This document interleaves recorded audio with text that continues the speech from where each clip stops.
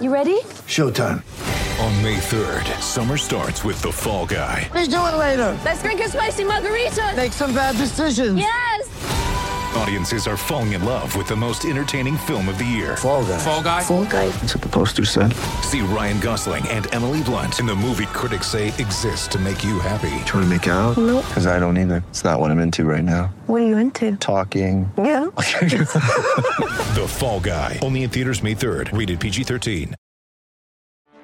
Get ready for the greatest roast of all time, the Roast of Tom Brady, a Netflix live event happening May 5th. Hosted by Kevin Hart, the 7-time world champion gets his cleats held to the fire by famous friends and frenemies on an unforgettable night where everything is fair game. Tune in on May 5th at 5 p.m. Pacific time for the Roast of Tom Brady, live only on Netflix.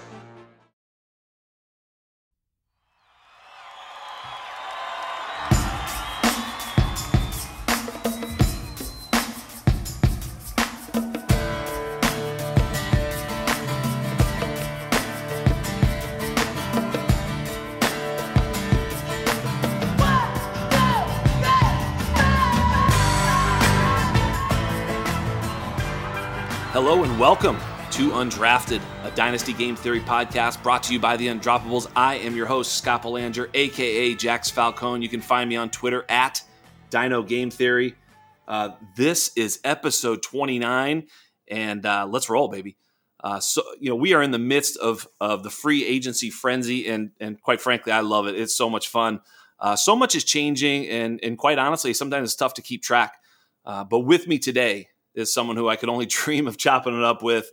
One of the guys I've looked up to in this space since I've even known about it. So I don't exactly get starstruck, but I do recognize when I am among true greatness, and today is a day like that. So I'd like to welcome to the pod the great Evan Silva.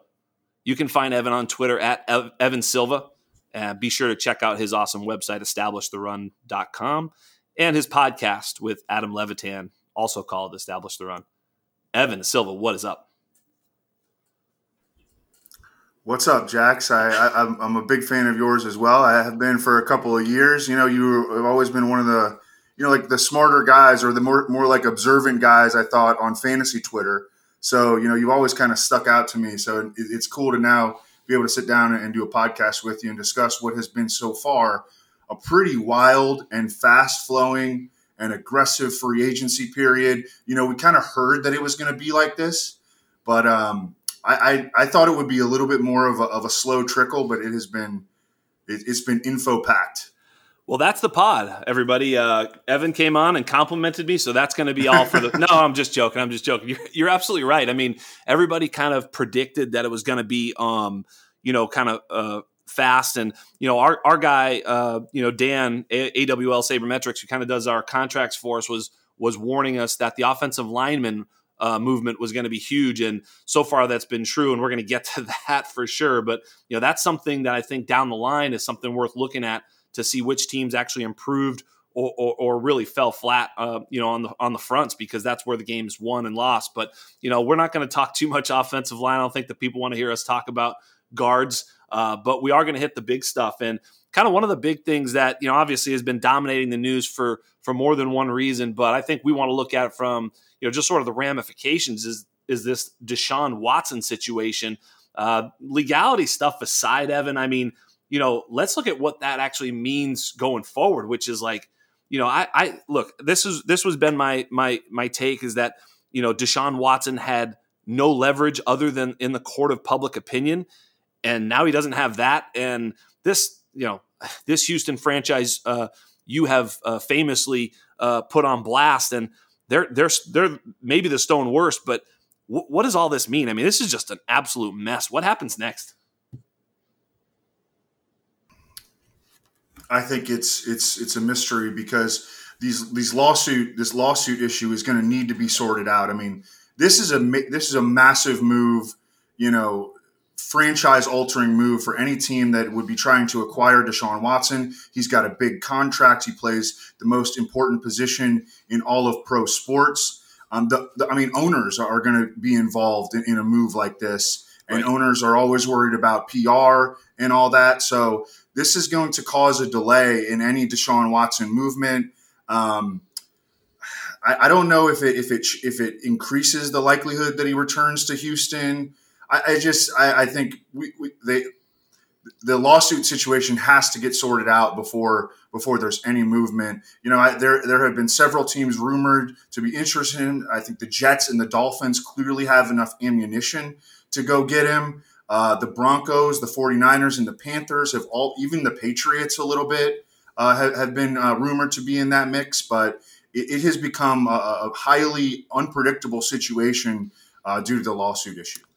Yeah, I mean, even due to the fact that Houston is basically the worst run franchise in football would also make them unpredictable. I talk with some of, my friends and coworkers at the Undroppables, and we'll talk about like what would be reasonable for, Houston to do. And of course, I always say, well, can we bank on them being reasonable even once?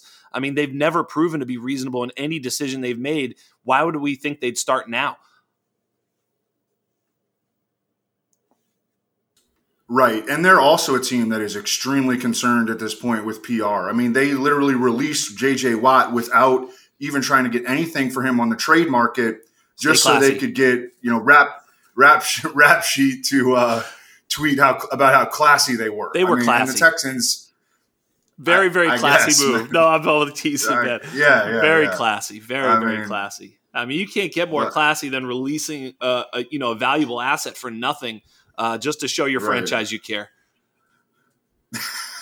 I guess that's what they're thinking. I mean, they're discombobulated right now. We don't know if Jack Easterby's running the show. We don't know if it's Nick Caserio.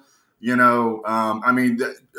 Daigle of Roto World put up a graphic of all the players that the Texans have signed this offseason. It's just, with all due respect, it's a bunch of garbage. I mean, they've bought a bunch of players that just aren't very good. And I guess now it's being viewed that Tyrod Taylor would be their starting quarterback if they move on from Deshaun Watson. I mean, they're like a candidate to go 0-16 if that happens. Yeah, with no draft picks. Yeah, stay classy. Yeah, with no draft picks, exactly. Yeah, absolutely. What a plan. I don't know if you heard my last show, but I called them they're like the orphan team in your dynasty league that has nothing, no draft picks, no future, no team. You can't even give the team away for free on Twitter. That's the Houston Texans right now. But they do have Deshaun Watson. Their only good, piece. Their only saving grace, and that is turning as ugly as it could possibly be. So I don't know, man. It's really, I'm ready for him to be traded is what I'm hoping for, obviously. Yeah. And I mean, seriously, like they are so bereft of talent and assets that at this point, I mean, I think it's almost in their best interest to trade Deshaun Watson because at least that way they could get some assets. They're not going to win. I mean, they're so bad that they have a top 5 quarterback in the league and they still can't win with them. Right. Yeah. I mean, what they should have done is they should have just done a full clean sweep tank, get what they could for J.J. Watt, trade Bradley Roby, trade Deshaun Watson, just get anything that they could get for all these guys and do like a multi-year tank, and try to get compile draft picks and just absorb the losses and almost do like what the Astros did actually, also of Houston. But I mean, I don't know. They have no direction right now. They're going to need someone in the dugout clapping once or twice, whether it's a run or a pass. I agree. They should do exactly what the Astros did and cheat. That's their only chance of winning. So good luck. But moving on, that is just an absolute train wreck. And I say we just kind of keep that theme rolling. And I'm going to ask you, okay, what the hell is going on in Seattle? I mean, if you're going to trade Russell Wilson, then, I mean, wouldn't you be open to trading him? And if not, why would you? What the hell is going on? Like, in other words, if you're trading him, trade him. If not, say we're not trading him. But the word came out that Chicago offered 3 first-round picks, 2 quote-unquote good players. I don't even know what that means. But and they said no. What the hell is all that? Well, I mean, I don't think that Seattle's going to trade Russell Wilson. There's obviously been some friction there between the Seattle front office and Russell Wilson based on, Seattle treats Pete Carroll as the most important figure in its organization, not its quarterback and not the well-being of its quarterback. And that's just the direction that they've decided to go. They moved on from Brian Schottenheimer, who I thought did a pretty nice job, at least in the first half of last year, of scheming offense. They gave Pete Carroll an extension until he's like 80 years old.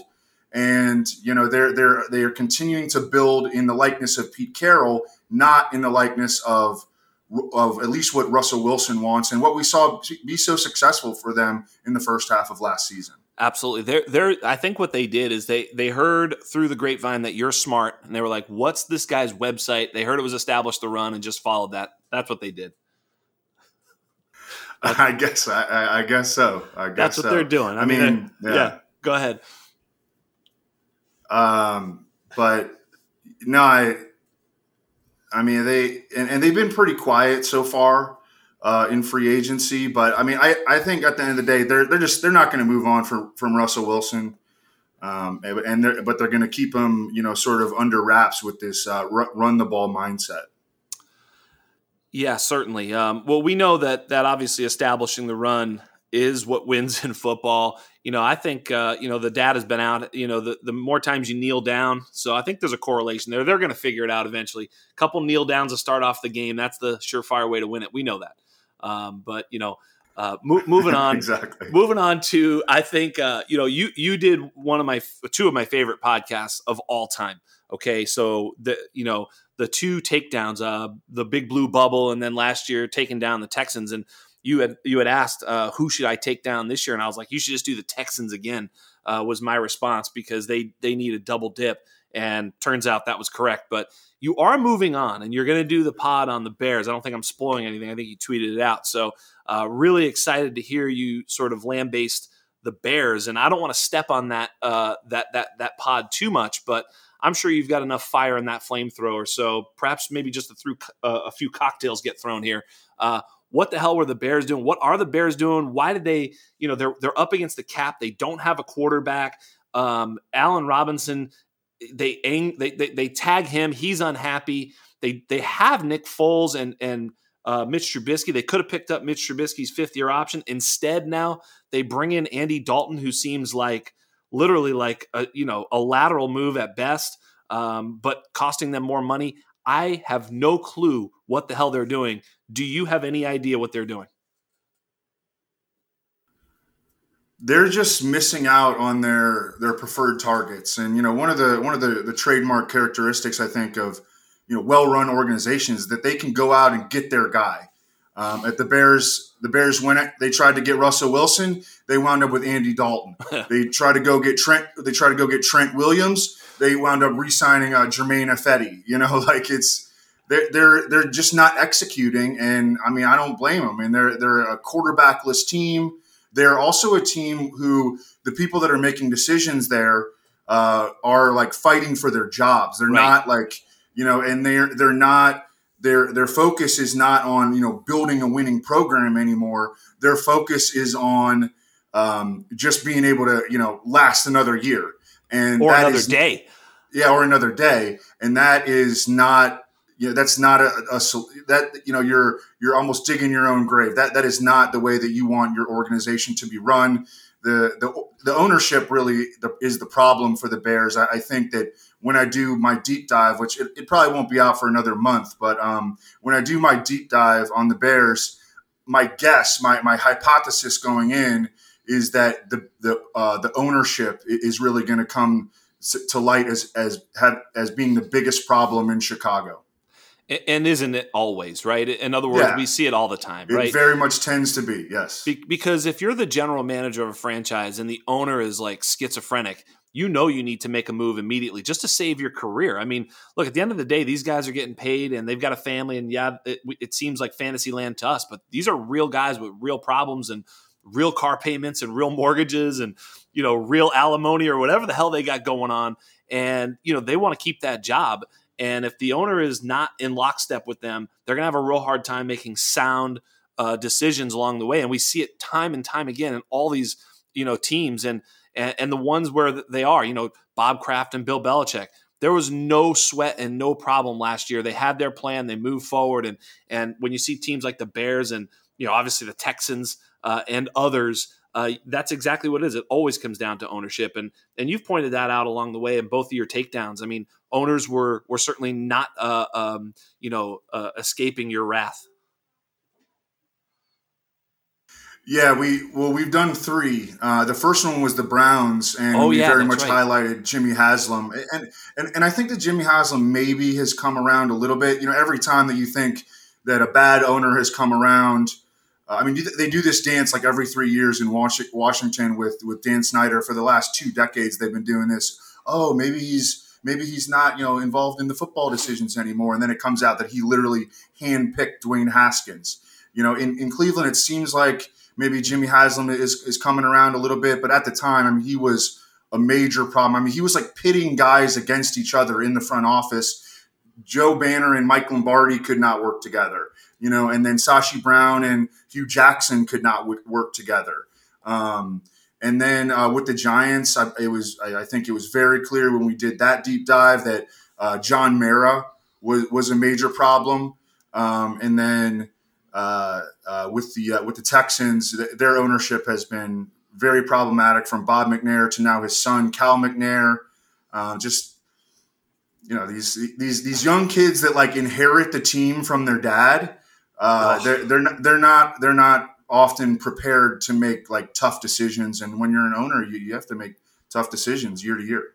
Yeah, so you could be the transition king right there, because speaking of owners' sons who've taken over franchises and, maybe not made the most optimal decisions, the Raiders, dismantling their offensive line, trading all of their valuable pieces on the offensive line for, I think, a cumulative of a 3rd and 5th round pick, getting no cap relief, and then signing Kenyon Drake seems like the way to go, don't you think?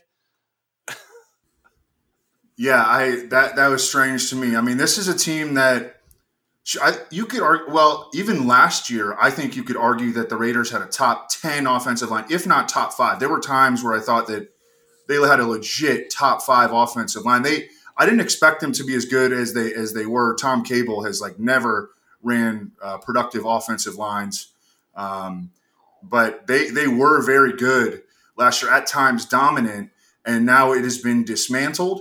And that's not a good recipe for Derek Carr, who is a player that, is much better when he's protected, doesn't like to have, guys around his feet, needs like 3 to 5 yards of space between him and any defender. And then, Derek Carr can be pretty efficient in those scenarios, but it looks like they're headed in the wrong direction for sure, with all the losses, the cuts that they've made. Their offensive line is a huge question mark right now. Right. And we've had some fun here talking about a few teams and a few spots, but let's talk about dynasty right here. Talk about whether it's redraft, dynasty, best ball.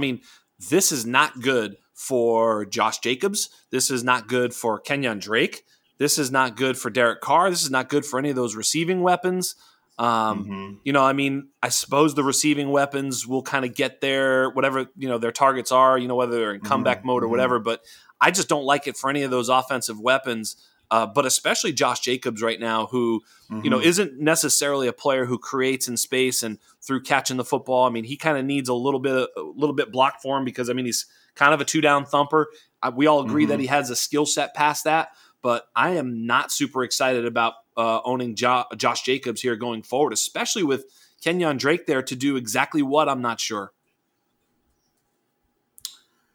Yeah, it's to an extent an indictment of Josh Jacobs that the Raiders went out and got Kenyon Drake. They were just like, we need to get another guy. Josh Jacobs, I think we can agree that he's good. He's a tackle breaker. We know he can play in the passing game. He just doesn't get those opportunities.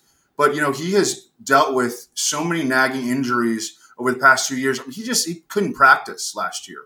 And, it was kind of like a miracle that he made. I think he played in 14 games, or maybe even 15 the year before. He only missed 3 games. And I think he's good, but again, you go back to his college career, he wasn't a true bell cow there. He technically played behind Damian Harris at Alabama. So, and it's hard to take a 270 carry pounding in the NFL for anyone. And maybe he needs to be a guy that, gets 200 carries, not 280, and is used more in the passing game. I've kind of lost my optimism for them to truly make a commitment to him in the passing game. One of the the rhetoric surrounding the Kenyon Drake signing was that the Raiders are going to use Kenyon Drake in the passing game. So that doesn't bode well for Josh Jacobs either. Not at all, and presumably fewer red zone drives with that offensive line. It's not looking good. So I am definitely dubious of what they're trying to do there and what they did do. And while we were kind of getting together on this pod, there was one other one that signed, and I'll throw it at you. The Will Fuller to the Dolphins, and kind of what the Dolphins are doing. I don't know if they've done anything else since we kind of got on here. I've been prepping and getting my kids going and stuff like that. But Will Fuller on a 1-year deal, that's kind of perfect for both teams. Certainly, for both parties, both the team and certainly Will Fuller. I think he gets a chance to go there and cash in if he can stay healthy and hide the steroid usage just enough to keep him on the field. What do you say there? I love Will Fuller, and he's a true difference maker on the field. You look at the split stats of Deshaun Watson in his career when Will Fuller has been playing versus when he has not been playing, and Deshaun Watson averages like a yard and a half more pass attempts, almost 2 times as many passing scores. So Will Fuller is a difference maker, even in games where he's like dropping passes or he's not 100% out there. Just his field presence makes a big difference for the offense. And but at the same time, like the quarterback situation is still up in the air in Miami. I think if they are able to make a move for Deshaun Watson, Tua would probably be a part of that. Right. And then they have a ton of ammunition. They played their quote unquote tank perfectly. They did it in 2019. And the way that they were able to stockpile draft picks and get their salary cap right and at least take the shot on Tua. I don't know if he's going to be the answer or not, but they're a talented team, a talented young team, well coached, with in very good salary cap position with a ton of assets. I think they're the perfect team to make a run at Deshaun Watson, assuming that this lawsuit thing sorts itself out. Yeah, as a Patriots fan, I do not like the way you're talking to me right now. So why don't you stop talking like that? No, I'm just kidding. I actually agree. The Dolphins make perfect sense for Tua. For Deshaun. They are a team on the rise. They've got good organizational structure right now. The front office and coaching staff seem to be on the same page. The offensive line is being built seemingly the right way. They do have draft capital. They can trade that early. They can give Houston their pick back, and give them Tua and who knows what else. But those two alone certainly are a good centerpiece of a gigantic package for Deshaun Watson. And I had a conversation with a fellow Pats fan on Dan on the last podcast, and I jokingly asked him, he's a Patriots fan. I said, dude, if you read tomorrow that the Patriots traded their next 10 first-round picks for Deshaun Watson, would you be upset? And he said no, and I kind of agree. Like, what's too much for that guy? Like, there isn't really anything that's too much because once you have him, if you have any sort of a team around him, you have a very good chance of winning. And without him, you don't really. So what the hell's the difference? Just go all in for this kid. If it's Tua, that pick, and 2 or 3 other firsts, really, who gives a shit? Just push it all in and go for it. Yep, I'm with you, man. I'm with you. And let's go. Awesome reuniting Deshaun Watson with Will Fuller and Devontae Parker and Gesicki. We're talking about maybe I should put a futures bet on the Dolphins right now to win the Super Bowl just in case they get Deshaun Watson. Absolutely. What are their odds? Let's look it up. live betting right now. I don't know. I will look it up right now. Yeah, I will look it up right now. Have you bet any? Have you bet any futures yet? Just the Redskins, baby. Okay, yeah. I'm half kidding. Yeah, I'm half kidding. Football team. Good friend of mine's a Redskins fan, and he did place a $100 bet. I think they were a huge underdog to win, and I don't remember exactly what they were. They were over 60-1, I believe. So it's a pretty nice score. I took them to win the division. It was 3-1. I mean, first of all, to win a division, all you got to do is finish first out of 4 teams. Right. And when the teams that you're competing against are, the Giants, the Eagles are very much in a state of transition. I think they might actually do a short-term tank. And then, the Cowboys are dangerous. The Cowboys are the favorite in the division. But, at plus 300, 3-1, just to finish first out of 4 teams, like, that was a no-brainer to me with Washington. Well, you saw my show sheet sent over to you. I had Washington football team. Sorry, I don't mean to call them Redskins. My apologies. I'm an old guy. But you saw Washington football team. Do you think they're the favorite in the East, in the NFC East? And so you can see that we're on the same page there. I think with that defense, while you're looking up, with that defense, the defensive front, and now weapons all over the place. Curtis Samuel. Oh, my God, you're getting me excited. Ryan Fitzpatrick able to sort of be that wild card. If they're down, who better to have it chucking around than Fitz, Yeah, Washington is 50-1 to win the Super Bowl. The Super Bowl's tough. It's still Ryan Fitzpatrick. I know. They're going to be a fun team. The Dolphins are at 28-1. I think that's fine. And shoot, if they get Deshaun Watson, I bet they move to like 12-1. Yeah, exactly. Yep. Yeah, they go to 10 or 12-1. Absolutely. Probably higher than 12. The number probably should be 12, but the excitement would get them down to 8 or 10-1. Yeah, I agree. Yep. So let's do it. I just put a little something on that. Live betting. You heard it here first on the pod. The Degenerates, this is the Degenerates pod too. I openly welcome all degenerates to listen and to participate. Now you can see why. We just go straight to, good ideas. We bet it. We're on it. So let's move along here. You got. All right. We've covered all the negativity. Now let's talk about the positivity. We were talking a little about the Redskins. I thought the Patriots were another team that did some stuff that I'm a Patriots fan and I loved Jonnu. I loved that. And then when they did Hunter Henry, I was a little confused.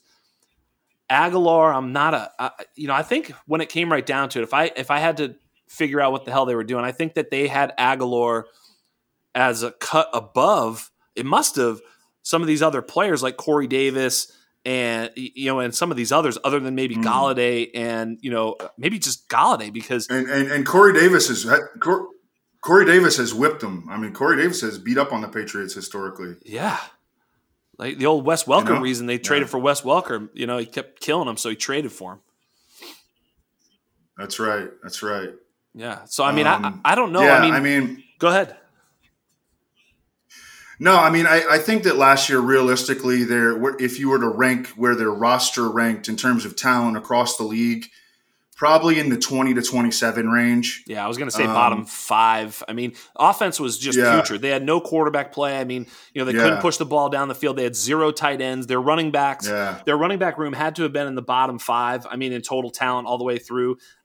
James White, whatever. They just didn't have any pop. They had no speed. They had nothing to push the ball down the field.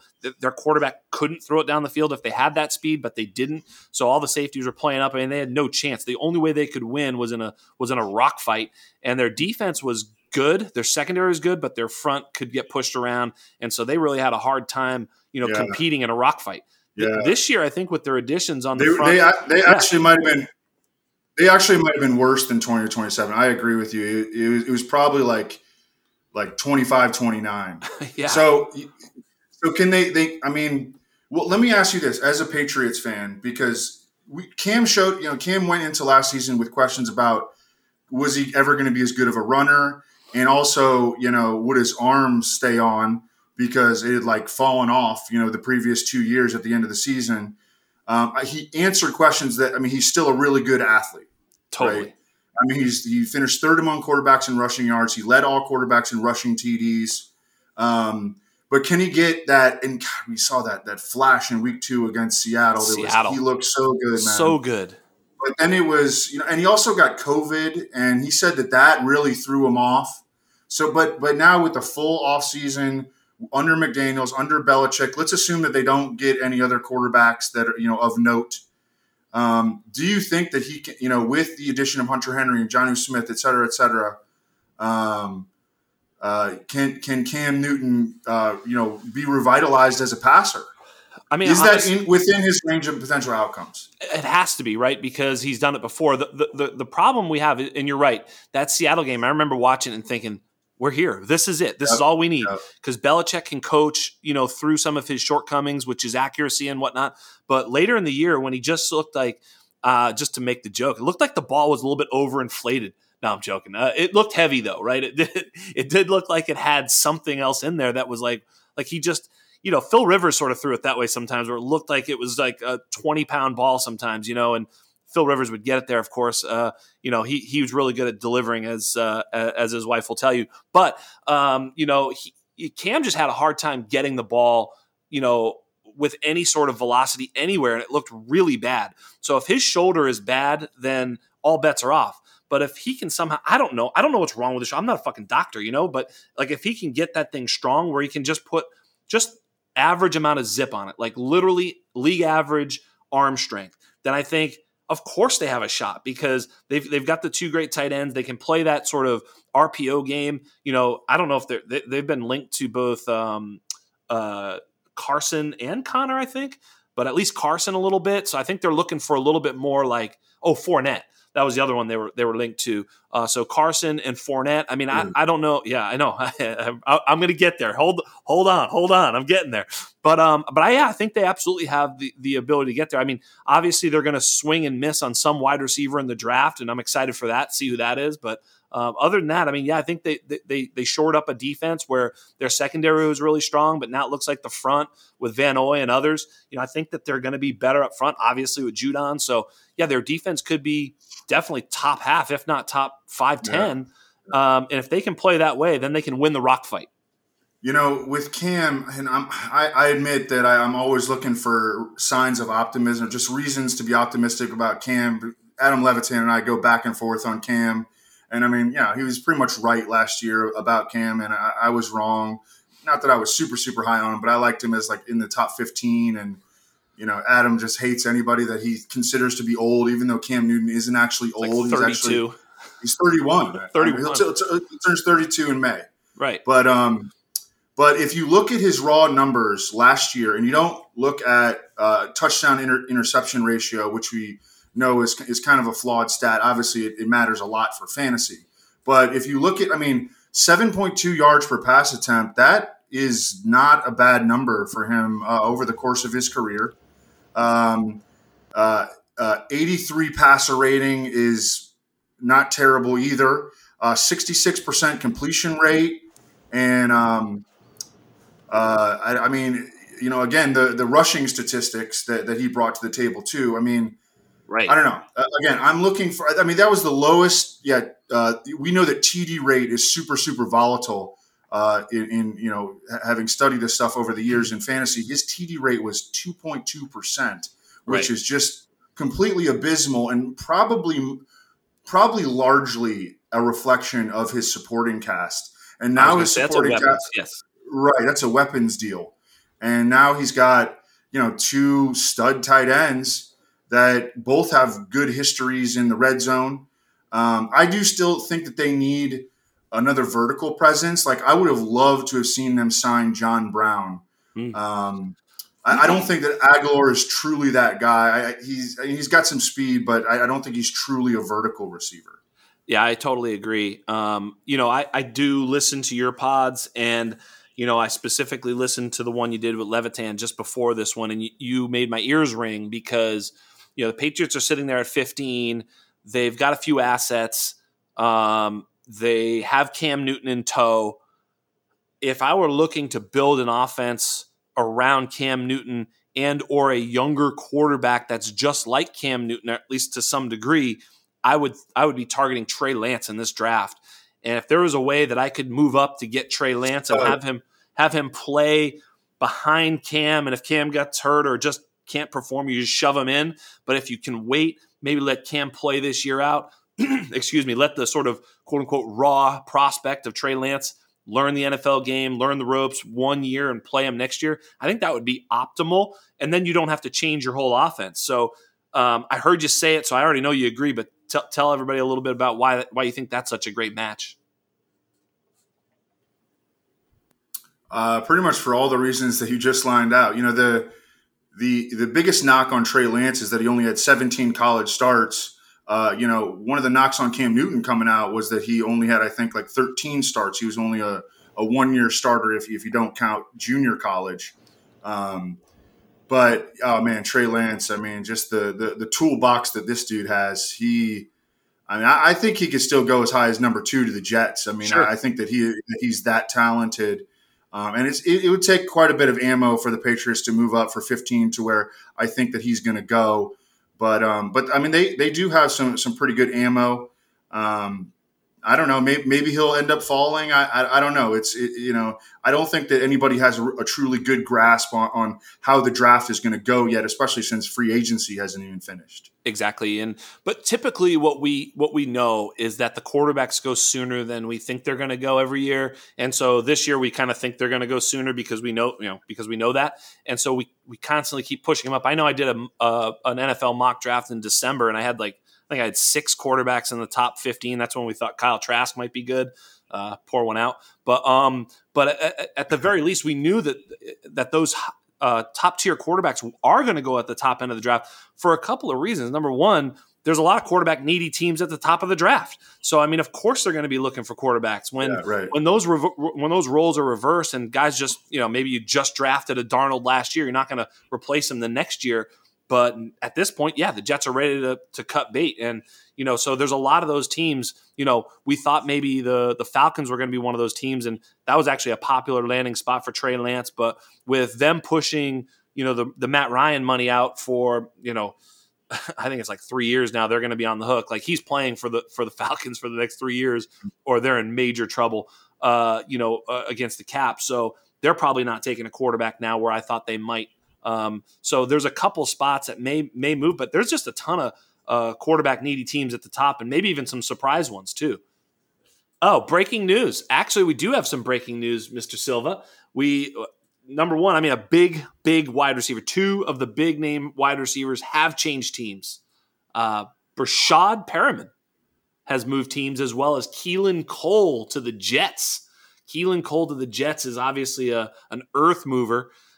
He'll be taking over the wide receiver 1 chair there over Corey Davis, Denzel Mims, and Jamison Crowder. So, go trade for Keelan Cole in Dynasty. Am I right? No. Sorry. Bad advice. Wrong podcast. But seriously, no. But it does give them some solid depth. I mean, this was a team that struggled with wideout injuries all last season. Keelan Cole can theoretically play all 3 receiver positions. He was primarily a slot receiver last year. There have been some rumors that they might cut Jamison Crowder. They should not do that. Jamison Crowder is a really good slot receiver. I mean, he's given them great snaps when he's been healthy. Totally. I think their 3 receiver set has a lot of potential on paper with Corey Davis, Denzel Mims, and Jamison Crowder. And I think Keelan Cole will be an excellent number 4 receiver. I don't think you enter the season relying on him as your number 3. Yeah, I totally agree. I mean, you look at Corey Davis, he's prototypical X receiver. I mean, he really is. And whether or not he's good or not, I don't know. It still remains to be seen. I'm sort of a slight Corey Davis truther. That Tennessee offense was never exactly perfect for his skill set. But at the same time, he showed flashes, but he was somewhat inconsistent. Was that because of the offense? Who knows? I mean, let's face it, he's not truly elite, but he may be better than he showed in Tennessee. And if there's target, competition there, in other words, if Crowder is manning the middle and Mims can stretch the field, dude is fast. He ran under a 4.4. I don't remember, 4.38, 4.35, something like that. Dude can blaze, and he's a big kid. So, I mean, if Mims can be sort of left free a little bit, that's some trouble. And, we talked a little bit about who they might bring in as their quarterback. I think it's going to be Zach Wilson. whether that's a good thing, bad thing, or otherwise, I don't know what your thoughts are there. I'm kind of coming around to Zach Wilson. Every time I watch, some of his tape, he's got that electric arm that kind of gets it to the outside, the perimeters of the field. And I think with Mims and Corey Davis, that's kind of what you want. You want a guy who can get it there quick. The windows are somewhat small on the outside because of how far it is, and because of those big body clashers. But I think he's got that type of skill set, so it may be a good match for them. What are your thoughts there? Well, they certainly need a quarterback to unlock the potential, because these are pure potential guys. Denzel Mims really, although I agree with you on his skill set, I thought he reminded me of Kenny Galladay coming out of Baylor, and then Corey Davis did have a really nice season last year, but he's also the path of least resistance for the defense, because A.J. Brown is just an absolute monster, and he's not going to have A.J. Brown playing across from him. Bingo. So it's a lot of in theory stuff here with the Jets receivers, and Herndon is another in theory guy for sure.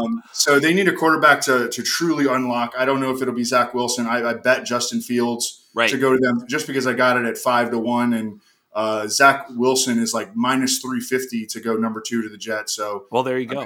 You don't bet on a guy to go number 2 overall this far out. No, I agree. At minus 350, you take the longer shot. I didn't know that was the odds. I mean, that is crazy. Yeah, I mean, I would think it's closer than that. So I'm with you. I think the value is where you got it. Right. But either way, they need a quarterback that is capable of unlocking those guys. And I think they're definitely taking a quarterback at number 2, no question about it. And they're just going to kind of see what they can get for Sam Darnold. I don't think that Sam Darnold's going to be the guy. Right. There's been a little bit of Twitter media, leaks about Sam Darnold not being good and all this stuff. I don't know what that's all about. Maybe he's not good. I don't know. I've kind of been, notably higher on Sam Darnold than others, citing his youth coming out, citing the gaze factor, which we know is real, citing a lot of things. Weapons not being very good, the offensive line not being very good. He really hasn't been dealt any advantages so far in the league. That doesn't mean he's good, but it certainly doesn't mean he's bad. What are your thoughts about Sam Darnold? Is there a shot, or is he just Josh Rosen 2.0? He's not Josh Rosen 2.0. He's actually played well for stretches in his career. It's just I'm worried about his confidence. He's a guy that I think he's worse now than he was when he came into the league. 4 years ago, and that's like a little scary. And the seeing ghost stuff, that's actually that's common football terminology, like in the league. But yes, the fact how much that got played out, over and over, and I'm sure that dudes are reminding him of that on the field, like when they're playing. He, as you mentioned, he's still really young, and I don't know, maybe a little immature. Who wasn't immature when they were 23, or 22 years old? So that's a lot to be put on that dude in freaking New York. Yes. And I think he definitely needs a change of scenery. I think he's a guy that might have a career path sort of like Rich Gannon or even Ryan Fitzpatrick, who, takes a while to kind of get it. Maybe has to be a backup for a while, but comes back. Because the skill set is there. There was a reason that he was drafted as early as he was. And maybe if he finds a better situation, he matures a little bit. But he's got to get out of that situation. No doubt. At this point, it's, I thought for a moment they could build around him and trade that number 2 pick for a treasure trove of assets. And I just think that ship has sailed. I think you're right. I think his mindset is not strong enough to carry that situation. And, it's kind of like Mariota even. Mariota, when, after the game last year with the Raiders, when he went out and balled, the interview with him, he revealed that he was a broken man. He literally said it. He was broken emotionally, physically, and here's this kid. How old is Mariota? 26, 27? I don't even know. Like, not that old. And he's talking about himself in the past tense. He's talking about himself in a past tense way that 27-year-old people don't talk about themselves, right? That he's had to go through so much, and so it's heavy, man. These guys get a lot of burden placed upon them, and we have to remember they're human.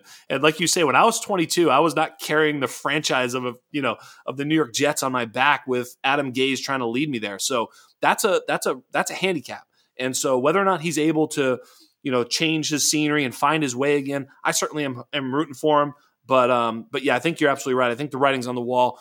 Is there anywhere you see him going? There's one other player I want to ask you about too, but is there anywhere you see him going where he could actually get a chance at a starting role? I mean, he's not going to be traded as a starter, that we know. But is there anywhere you see him going where it's like, hey, he might be able to compete?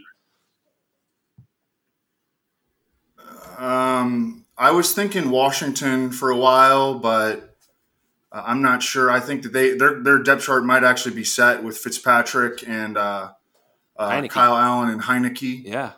Yeah. I don't know. I mean, maybe still the Bears. I truly believe he needs to go be a backup somewhere, sort of like Mariota. And I think that's a very nice parallel.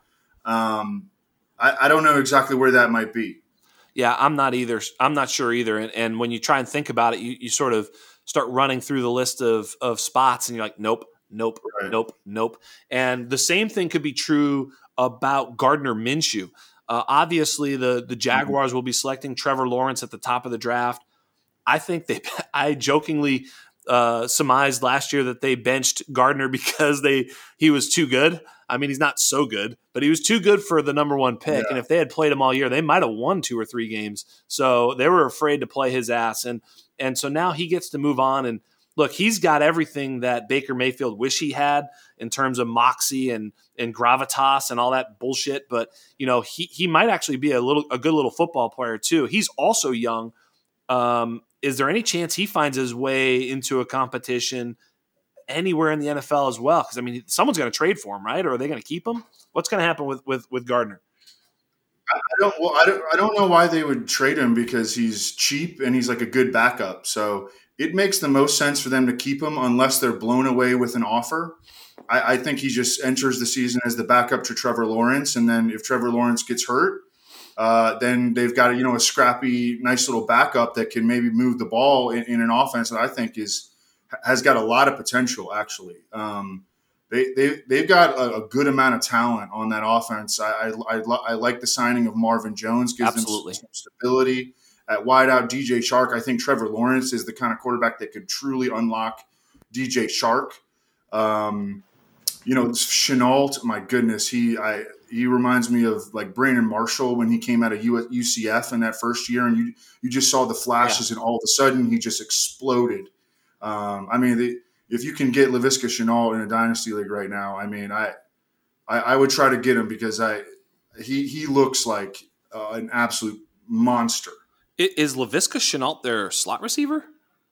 Like, do you know what I mean? Like. I think that he probably is, actually. Right? Yeah.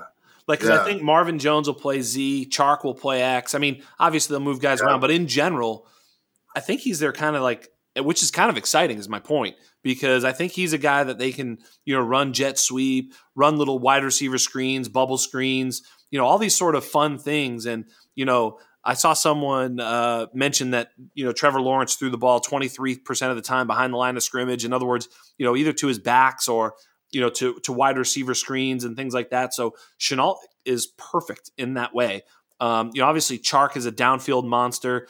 Marvin Jones is a middle of the field maven, just to rhyme. I don't know what the fuck I'm talking about, but Marvin Jones does man the middle of the field. Chark is on the outside, and I think Shenault is that sort of do everything. And he's got great speed. I mean, we don't know what he has for speed because he was hurt at the combine, but let me tell you, he's fast, right? So I think who's their tight end right now?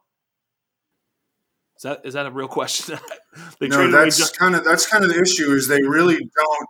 They traded away Josh Oliver. Eifert is a free agent, so I think James O'Shaughnessy is a free agent too. Right. So I'm sort of thinking that they might run a lot of 4 receiver sets. They've got Colin Johnson too, right? Who kind of flashed some jump ball ability. He's a huge dude, yes, and adds another element to their their 4 receiver depth chart. But he's a pseudo tight end, right? Yeah, I mean, they might wind up playing a lot of spread. I mean, this is an Urban Meyer coach team that we're talking about. So while we're on Jacksonville, we are going to swing back around. We got something else we got to talk about. But while we're on Jacksonville, I'm going to ask you a question or bring up a subject that I brought up on my Dynasty show many times, and that's the James Robinson situation. I think, yeah, you did. You mentioned it today, or I think it was the pod just recently with Levitan about Philip Lindsay and about there was another undrafted back you guys were referencing, and you're like, damn, the NFL just hates Mike Boone. There it is. You're like, the NFL just hates these undrafted backs. They just don't give them the cred, yada, yada. And I know that to be true. And when I see James Robinson, I don't see an undrafted back, but that doesn't matter. He is an undrafted back. So for that very reason, he is fragile in Dynasty, just period. Like you can just say he's undrafted, bing, he's fragile. That's that. Now, they brought in Carlos Hyde. That is the best news that they could have ever made for James Robinson because Carlos Hyde is washed. He's not good. He's old. I mean, he's not going to take any meaningful carries away from James Robinson. But that does now open the door for them to potentially, if they'd have brought in Jamal Williams, I'd have said there's no way they're going to spend a top, 3-round draft pick on a running back. But with Carlos Hyde there, it does open the door for them to get a little greedy in the draft. And a lot of people will say to me, well, why would they do that? They already have their guy. And I've always referenced they have too many picks. They have a lot of picks. They've got like 5 picks in the top 70 or something like that. Like they've just got too much capital where they could feel compelled to spend one of them on a luxury pick like a Najee Harris in that early first round. They have that pick 33. They come out of the, if someone's sitting there like Najee Harris, they're going to wake up on, Friday morning and be like, we're getting fucking Najee Harris, bro. Like I can just see it happening. And so for that reason, but do you think that that's possible or would you sort of go against me and say there's no chance they're doing that?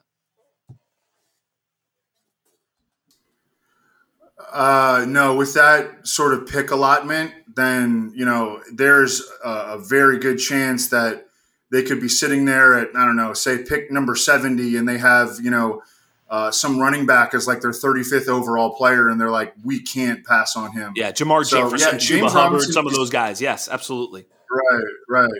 So I think that I totally agree that Carlos Hyde, if somehow James Robinson can make it out of this thing with just Carlos Hyde being the single biggest addition at the running back position that the Jaguars make this offseason, and they don't take a running back until, I don't know, maybe like the 5th round, James Robinson, buy. Yes. But he is still hanging by a thread. I think he's still a sell in Dynasty just because all that draft capital that the Jaguars had.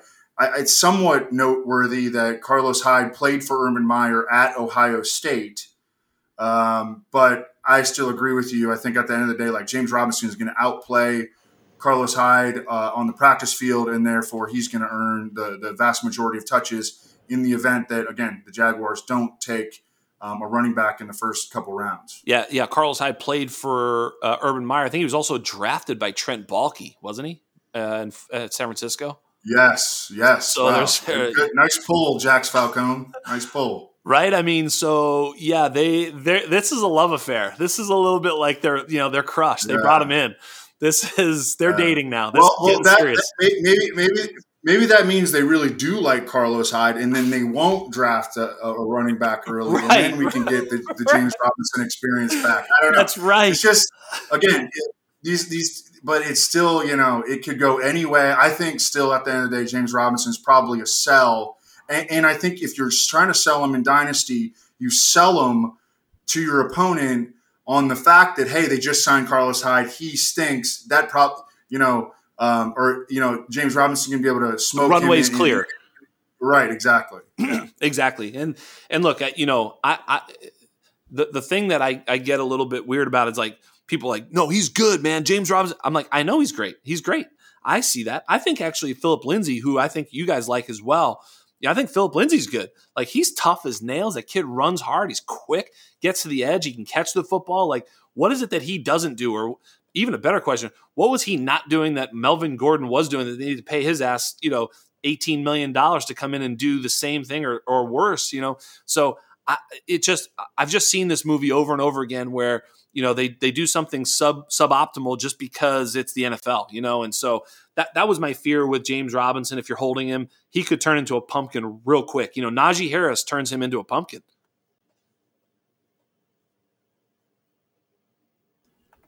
Oh yeah. I mean, if they get someone like Najee Harris, like that dude is going to be running the show in the backfield. Right. And so that's a problem. And James Robinson, and then they love Carlos Hyde and they trust Carlos Hyde. James Robinson ends up like inactive on game days. I mean, all these kind of scenarios are in play here. And that's why I think that James Robinson is still a sell, even though I think the best case scenario in free agency was for the Jaguars to sign someone like Carlos Hyde. Yeah, I think you and I both agree here that the floor ceiling is very, very huge on James Robinson, because his ceiling in that offense, if they go to this spread and if they don't sign anybody meaningful, and if they, I suppose they could even still sign like Chris Carson. I don't suspect they will. I really don't, but they could. But as long as they don't, his ceiling is top 5 back in the NFL, in a fantasy purpose. And his floor is, like you said, inactive on a weekly basis, which, we would all lament. But there's something I want to circle back to, because we were talking real quick during our break, about Mitch Trubisky signing with the Bills, and he signed for like $2.5 million, $2.75, whatever it was. So just call it $3 million, just round up here. I mean, we both agreed without a question. And Michael, our producer, also was like 100%. If we were running the Bears, we'd rather have Trubisky at $3 million than Dalton at 10 or 11. Please just tell me again, what the hell are the Bears doing, or what is going on? Again, they are a directionless franchise, where the decision makers are trying to keep their jobs, and they're not making, program building moves. It's also true, though, that Matt Nagy and actually Michael Wilbon said this publicly on the Rich Eisen show, and I'd heard it. I know some Bears beat writers, and they told me this before, that Matt Nagy just not a fan of Trubisky. For lack of better phraseology, doesn't think he's real bright, and never wanted to build an offense around Trubisky's strengths and weaknesses. That was evident. And I guess there was just no chance of Trubisky returning. I don't know. I like the move by the Bills. I think that if Josh Allen were to go down, like they could scheme an offense, because Brian Daboll has shown himself to be Bingo. very, very flexible. They could be highly competitive still with Mitch Trubisky at quarterback, or, surrounded by Steph Diggs and Cole Beasley and, all the guys, the Gabriel Davis and Emmanuel Sanders, and, a very good offensive line. I believe they're returning all 5 starters again. Great signing by the Bills. I love what the Bills have been doing these past couple of years. I mean, I think everybody has to appreciate that. Absolutely. I mean, as a Patriots fan, I hate the Dolphins and Bills finally getting their shit together, but they are, man. And both teams are very hard to root against because they're doing it the right way. Last year during the playoffs, I was talking about Josh Allen. It's like, I'm supposed to hate this guy as a Patriots fan or whatever, I can't, man. It's like he's the coolest thing ever. It's awesome. Like, the Bills are so lovable. Everything they're doing is awesome. Love everything they're doing there. And you're right. Mitch Trubisky is a sort of a dollar store version of Josh Allen, right? I mean, at least they don't have to change scheme. I mean, they'll have to certainly dial it back a little bit. It's not as good, but he's mobile. He can run. He can escape. He can get loose. And he's kind of a bit of an X factor. I mean, he's had some huge games. I mean, he's been a milli maker. He's made people millions of dollars. Trubisky has done that, because if you right, like on countless occasions, like 2 or 3 times. If you make it simple for him, right, and you put design runs in the playbook for Mitchell Trubisky, which Matt Nagy hated doing, right, Mitchell Trubisky can move the football on offense. Right, exactly. Nagy was running like Peyton Manning offense with Trubisky and frustrated that he couldn't do it. It's like, what an idiot. So I've got one for you. So this is coming from, I was thinking about some of the things I could ask you, and this one's my favorite question. So last year, Leonard Fournette, right? So you famously were pretty much the only one standing on the corner shouting with your sign like a crazy person on the street corner saying they might release Leonard Fournette. And everybody was driving by going, look at this wacko, right? Like literally everybody was roasting you saying no chance. I was, and so I'll be honest, I wanted to say that. However, I respected you so damn much. I was like, fuck, could that be right? Like, what the hell's wrong with Evan? Is he losing it or am I missing something? And sure as fuck, man, you were right on the money. So my question to you, first of all, congratulations, yada, yada. I'm not going to hear, we're not here to shine you. But the question is, and it's a fair one, did you have inside information or were you reading the tea leaves? No, I was totally reading the tea leaves. I mean, they wanted to trade him. They tried to trade him. They literally couldn't get anything. No one wanted him. And then, that was evident again, when he got released because, there were a couple teams interested, but what do you get, like 1 year, $3 million? I mean, I think it might have even been less than that. The Bucks got him for peanuts. I mean, he's not viewed, highly around the league. I think that is a reflection of his on-field play. He did it. He was solid in the playoffs. You got to give him credit for that. But he's long battled injuries. The stats that he accumulated in 2019 were, so volume based. I mean that was not, he was not an efficient player. He has the agility of a tugboat. True that. And so I mean. He can be fine for short stretches. He's a replacement level volume back. They weren't interested in, he had no business being on that roster. They wanted to lose last year. The Jaguars did a short term tank. They did have incentive to play James Robinson. They did have incentive to play Devine Ozigbo and Raquel Armstead. That didn't work out for those guys for various reasons. But yeah, no, I did not have inside information. To me, it was common sense. Like it was common sense. Well, and that's why I respect you so much. So I motion. And I got plenty of stuff wrong last year. Of course. But it is good when you don't have your best year. It wasn't my best year, but you do have something to hang your hat on still. So I will continue to victory lap that Leonard Fournette thing, where I can and where it's I'm still trying to be respectful that this is it's very tough to be a good prognosticator. 100%. I have a saying, and it's called "Be ready to be wrong." Right. So in other words, always be ready to be wrong. Like be ready that you're wrong so you can change quickly. So as soon as you're wrong, you're not wrong for long. I'm a poet and I don't even know it. You know what I'm saying? But what I'm saying is be ready to be wrong. Know that you're going to be wrong about something. That way you can be better. But you were right on that.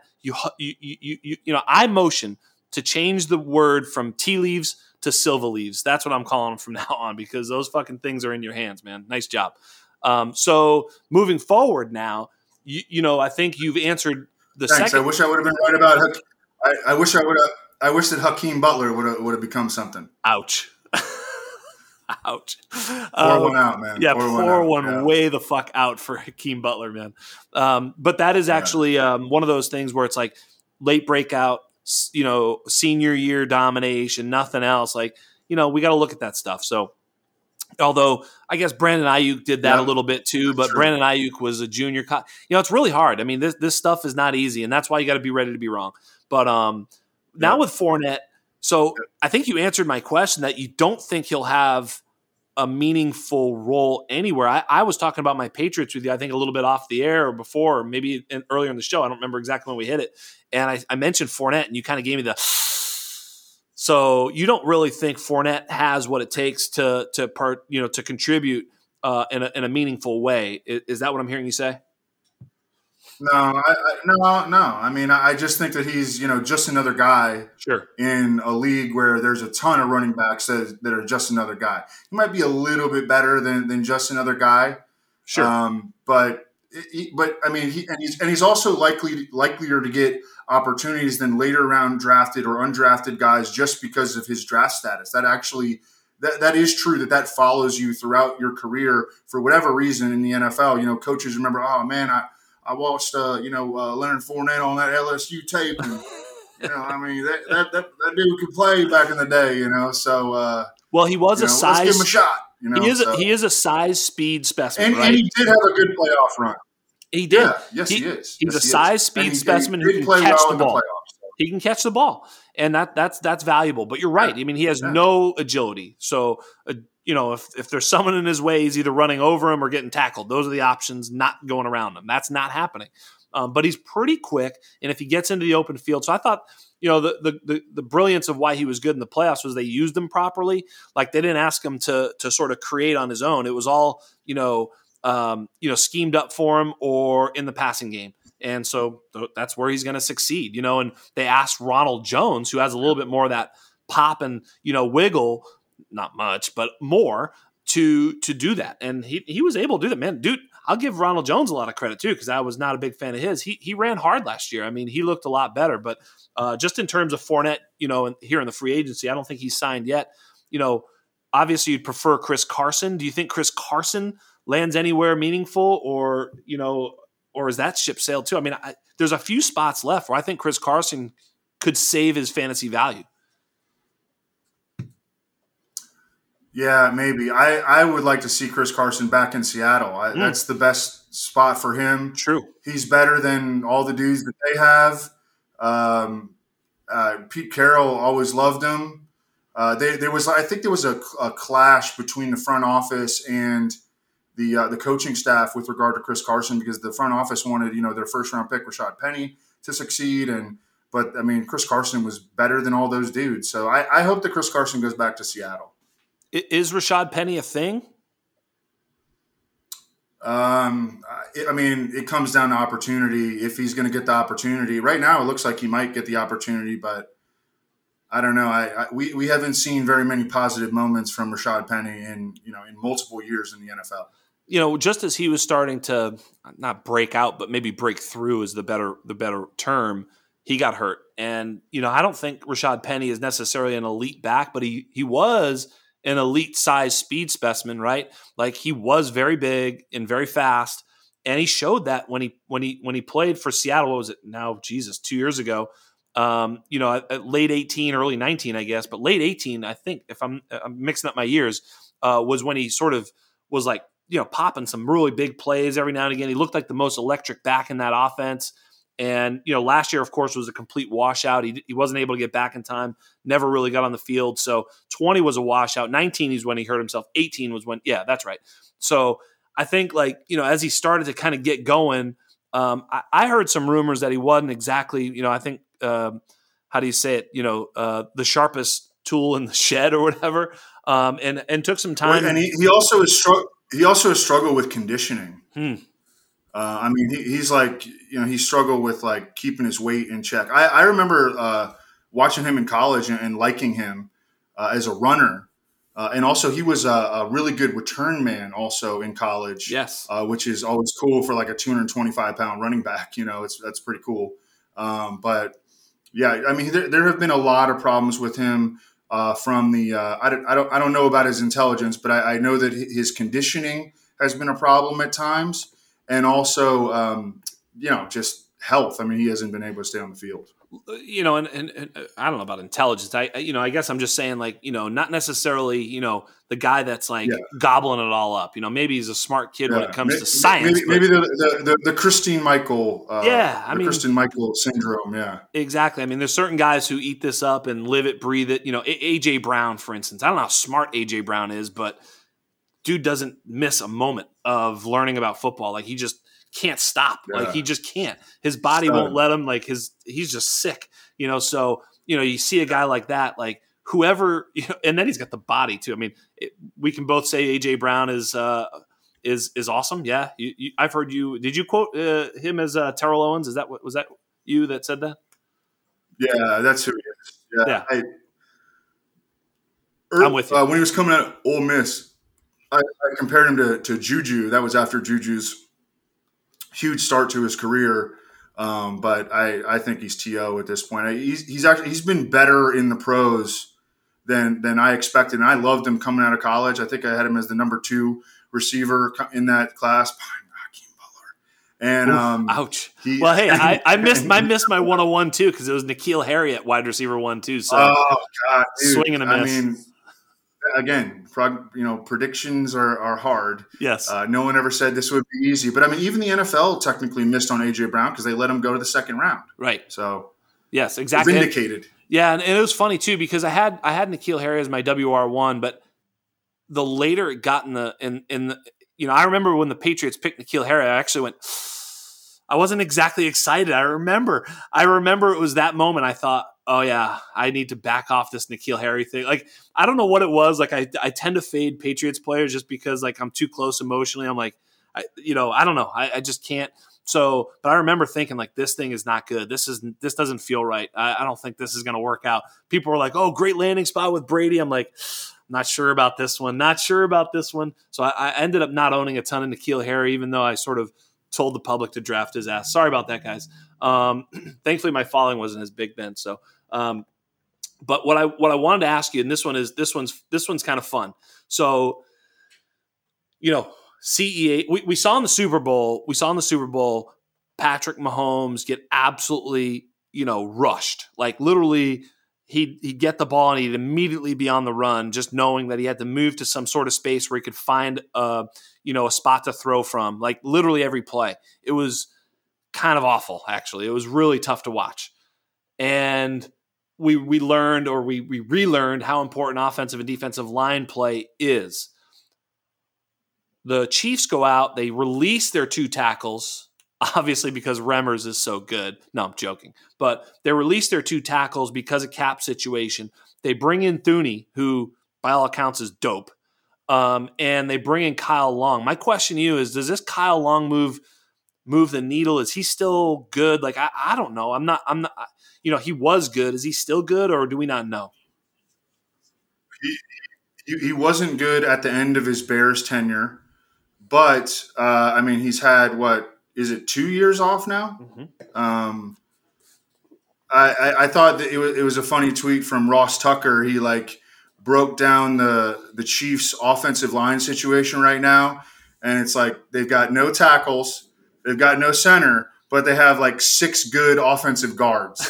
But Joe Thuney actually is capable of playing tackle. Kyle Long has played tackle before. But no, they've still got some sorting out to do on their offensive line.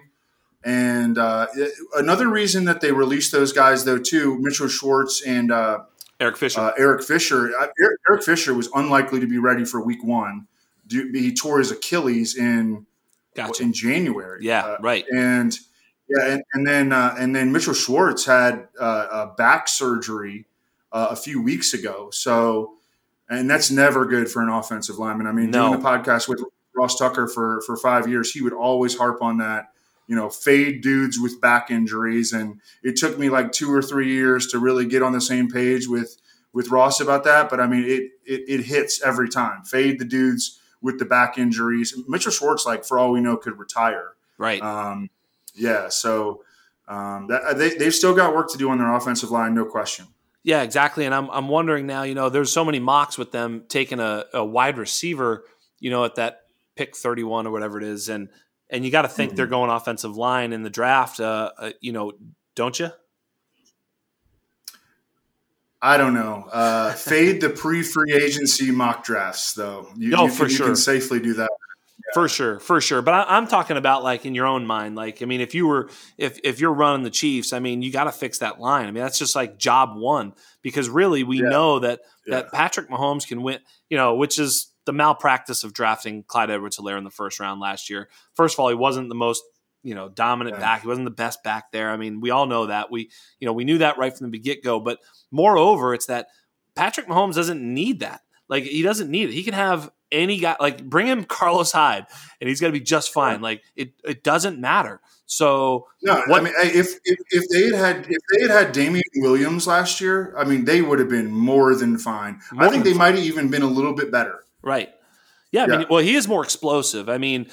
Look, I got nothing against CEH. Certainly I've memed him, mocked him, gifted him, the whole thing. But moreover, just as a playful way to, communicate with people because it's fun as shit. But the real answer is he was a top 6 or 7 back in that class. He's a good player. Clyde Edwards-Helaire is a fine little football player, but he's not a first-round running back talent. Like, at this particular point, first-round running backs need to – JT didn't go in the first round. Like, you don't need to take a running back in the first round. So it was complete malpractice, in my opinion, when there are other, elite assets on the board still. I just think that team needs to focus on fixing its line on both sides of the ball, because that team is if they can rush the passer and they can protect Mahomes, that's it. Game over. I mean, they're going to win the Super Bowl if they can do that. I mean, right? I mean, it almost doesn't matter who their weapons are. Granted, as long as Kelsey's there, and to a lesser degree Tyreek Hill, they're fine.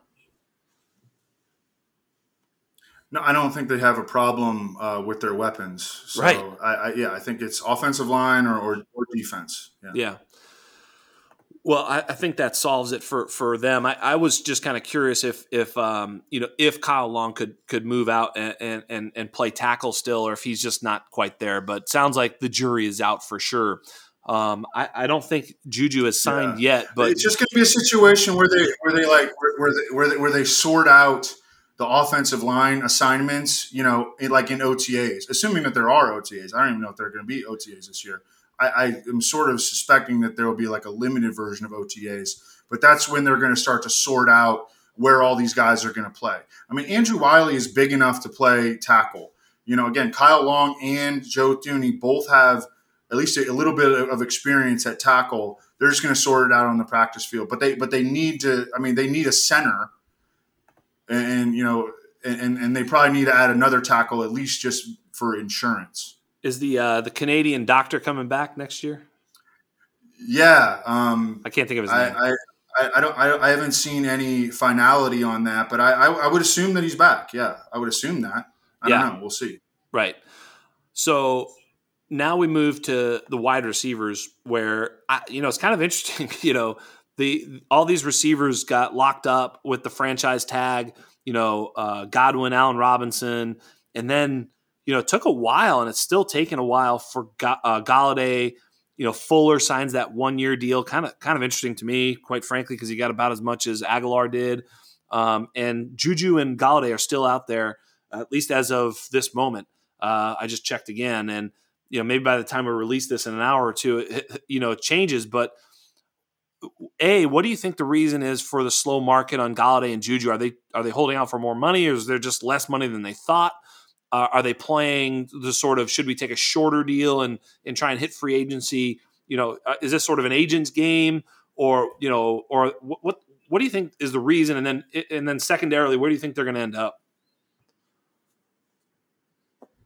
Well, number one, with Kenny Galladay, it is I'm sure that he and his agent began free agency like targeting like $20 million a year. Right.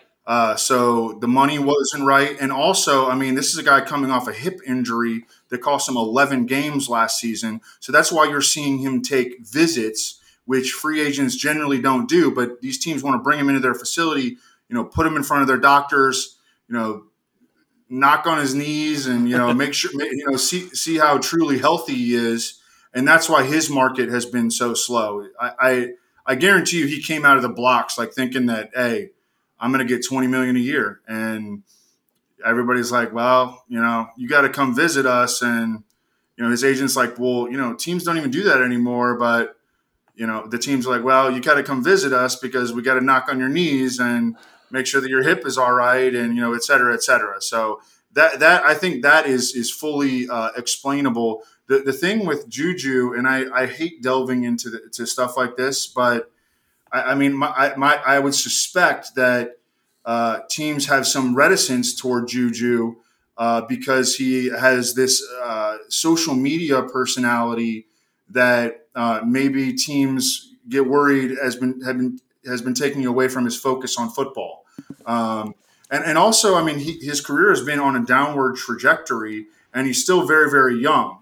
So I think that he's another dude that teams just want to, examine. Like they probably want to have a long sit down with him. It's not where just boom out of the gates. Hey, we're signing Juju. Like we need to think about this. Sure. And I'm sure that he's also another guy that probably came out of the gates thinking that he might get I don't know, $12 to $15 million a year, and teams are probably like, no, Right. Yeah. Yeah, and probably thinking like 4 or 5 years with most of it guaranteed type of thing, like a Right. real deal, not just the Taysom Hill 140 million, the real 140 million.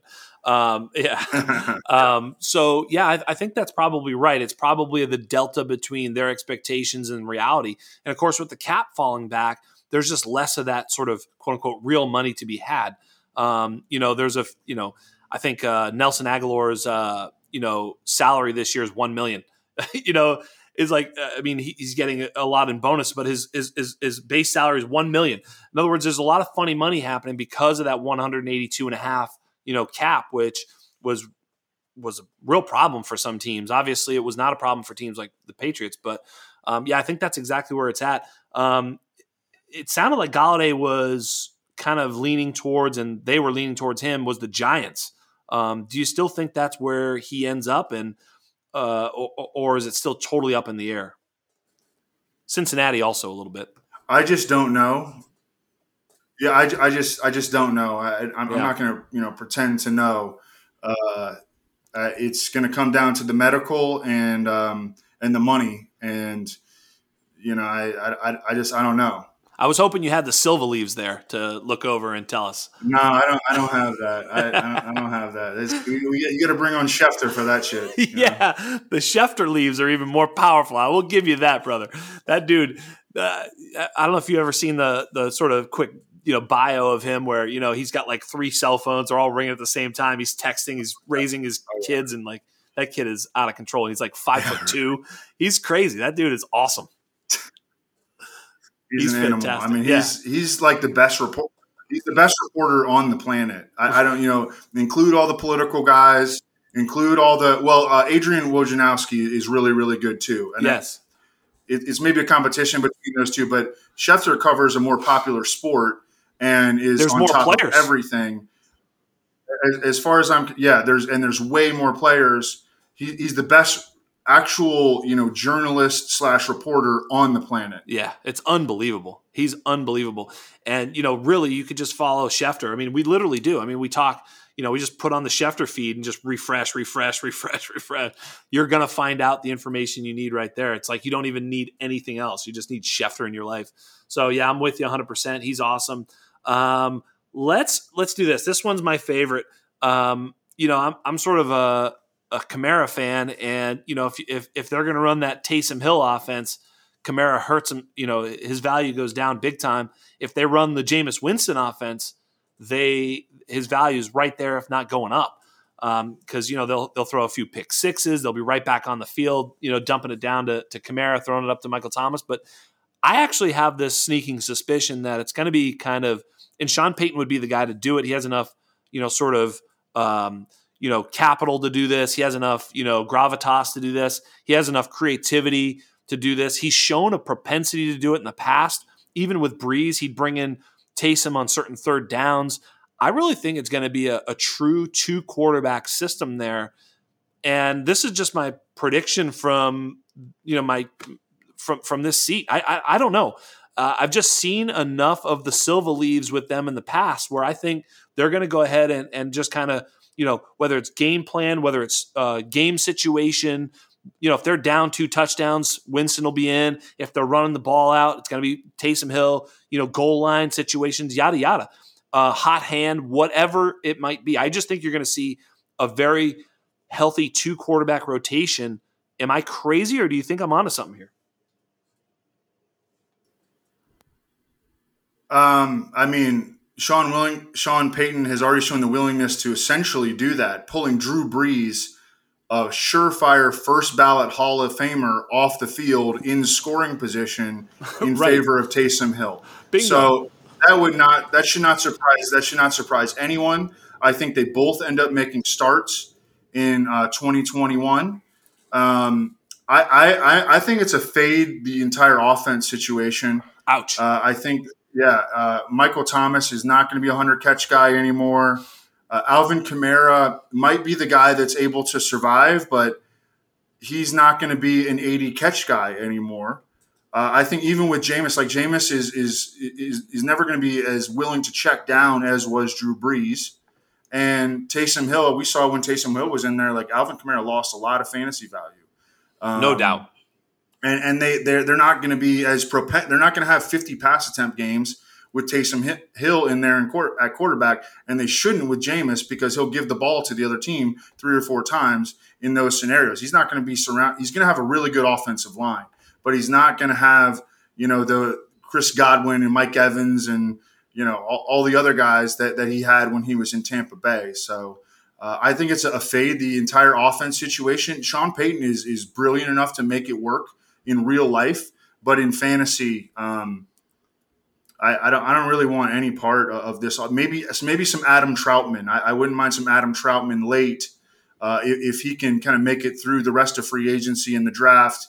Well, just make it through free agency. I think they want him to succeed. They traded up to get him in last year's draft, and they've moved on from Jared Cook and Josh Hill. I mean, the path is cleared for Adam Troutman. Give me some Adam Troutman. You guys can have your Michael Thomas and Alvin Kamara's. The only thing I'll challenge you on Michael Thomas is his ass is slipping. Like he is going later and later. Oh, really? Yeah. I think a lot of yeah. Value wise, I think he might be good, but I agree with you. Like I think you're onto something, and you're right though. The thing that I'm most nervous about in that offense is the uncertainty. Like if I'm right about what they're going to do, it's like it was like the old adage of predicting the Patriots running backs. It was like, was it going to be a Blount game or a James White game? Now you could lean into whether they were favored or not or whatever. But point of the matter is you kind of didn't know. And, they could get into a shootout even though they were not favored, right? Or they were favored big, they get into a shootout.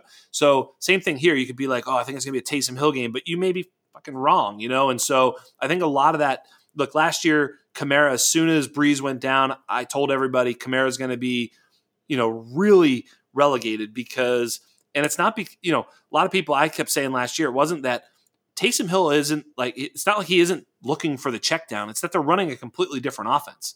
They're not running the same offense. And then Taysom just doesn't look for Kamara. They're running read option. They're running, they're running a different system. And so therefore Kamara's receiving ability isn't part of that game plan. And so as long as Taysom Hill is playing, Kamara is hurt, and if Jameis is playing, maybe it's not quite as good as Breeze, but I think it's close enough because he's going to have to throw the ball a shit pot because, like I said, he's going to throw 6 touchdowns a game. It's just to which team. Correct. Yeah, exactly. Correct. Yeah. Correct. The first one usually goes to the other team. He likes to set it up, spot him 7. Just degree of difficulty and go from there. Isn't that good in fantasy? That's the best in fantasy when your fantasy quarterback starts the game off with a pick 6 on drive 1. Yes. Let's fucking go. We're headed to the top. Yes, dude. I love it. I rode Jameis to so many titles that year. And it was just like literally it would be like he'd be -10 on the on the stat tracker or whatever you want to call it. And you'd be like, let's go, baby. It's going to be 30 for this motherfucker. We're going to lose 45-30 in real life, but he's going to put up 30 for my fantasy team. It is so bonkers with that dude. I absolutely love Jameis. I want him in my life. I want him on that field. But I'm afraid that Sean Payton is just too smart to like hand the keys. He literally literally led the NFL in passing yards in 2019, and then in 2020 he was like a third stringer. Right. Like, that's kind of amazing. It's unbelievable. Yeah. What was I think the first pass of his career was a pick 6. I think that's correct. And like the last pass he threw in the NFL in 19 was a pick 6. So yeah, it's just like, yeah, he's bookending pick 6s, and yeah, he's the king. I absolutely love him. Hey, is there anything else you kind of want to touch on? I know that we're kind of jumping around a bit, but is there anything you wanted to mention right now? Or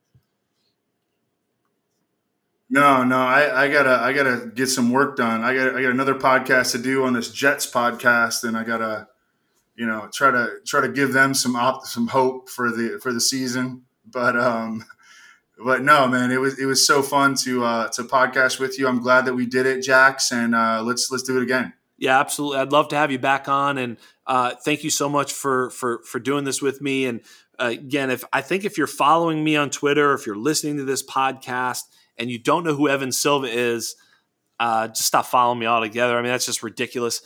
But go out and follow Evan Silva. He literally is kind of my sort of spirit animal. Like he worked his ass off to get everywhere he is, and everything he's gotten in this business has been through hard work. He's worth following. He's worth listening to. He's super smart. He's nice enough, but he comes with the takes, whether you like it or not. And I love that about him. I just fucking love the dude. So thank you so much for being so kind to me, coming on this pod and sharing all your knowledge with us. We absolutely love it. And thank you so much. Everybody can find him on Twitter at Evan Silva, establishtheRun.com. His podcast is excellent. Adam Levitan, absolutely fantastic.